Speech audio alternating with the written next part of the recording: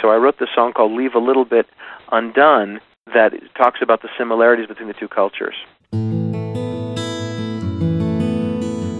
Welcome to Faith Parenting, the podcast where you will find support for your faith-centered family lifestyle.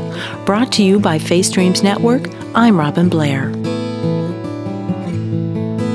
If you have found through a life of faith-seeking understanding that racism rears its ugly head as a heartbreaking reality of our society, I just wonder if you've looked to your faith community for ways to dismantle hatred.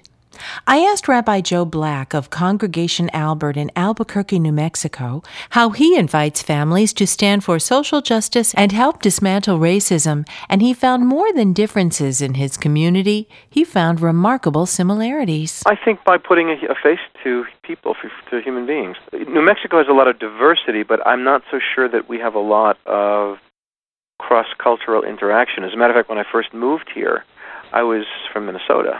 It was quite a shock. Pleasant, that would be.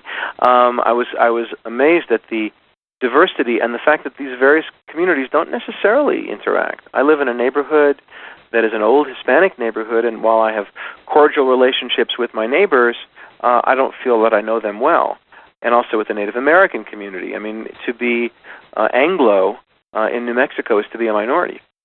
So that there is not necessarily a lot of cross-cultural participation. However, and here's where you can, Robin, if you want, there's a song that I wrote actually about this.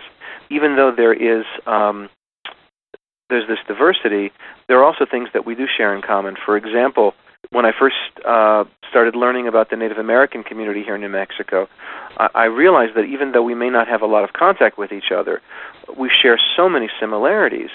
If you've ever seen a Navajo blanket, for example, there's one thread that is deliberately created off-center, or there's certain Pueblo pottery that is designed where there are deliberate flaws built into the pottery, and the reason for that is that no one can make anything perfect, only God can, and that is a very Jewish idea.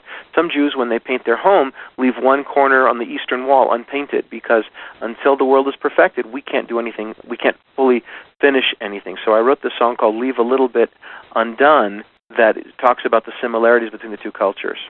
And it's the title track of a CD that I did. So whatever you do, leave a little bit undone.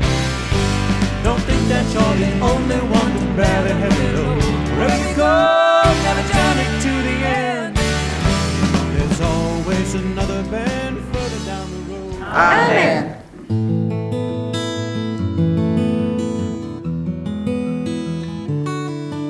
Thank you for listening. For Faith Streams Network, I'm Robin Blair.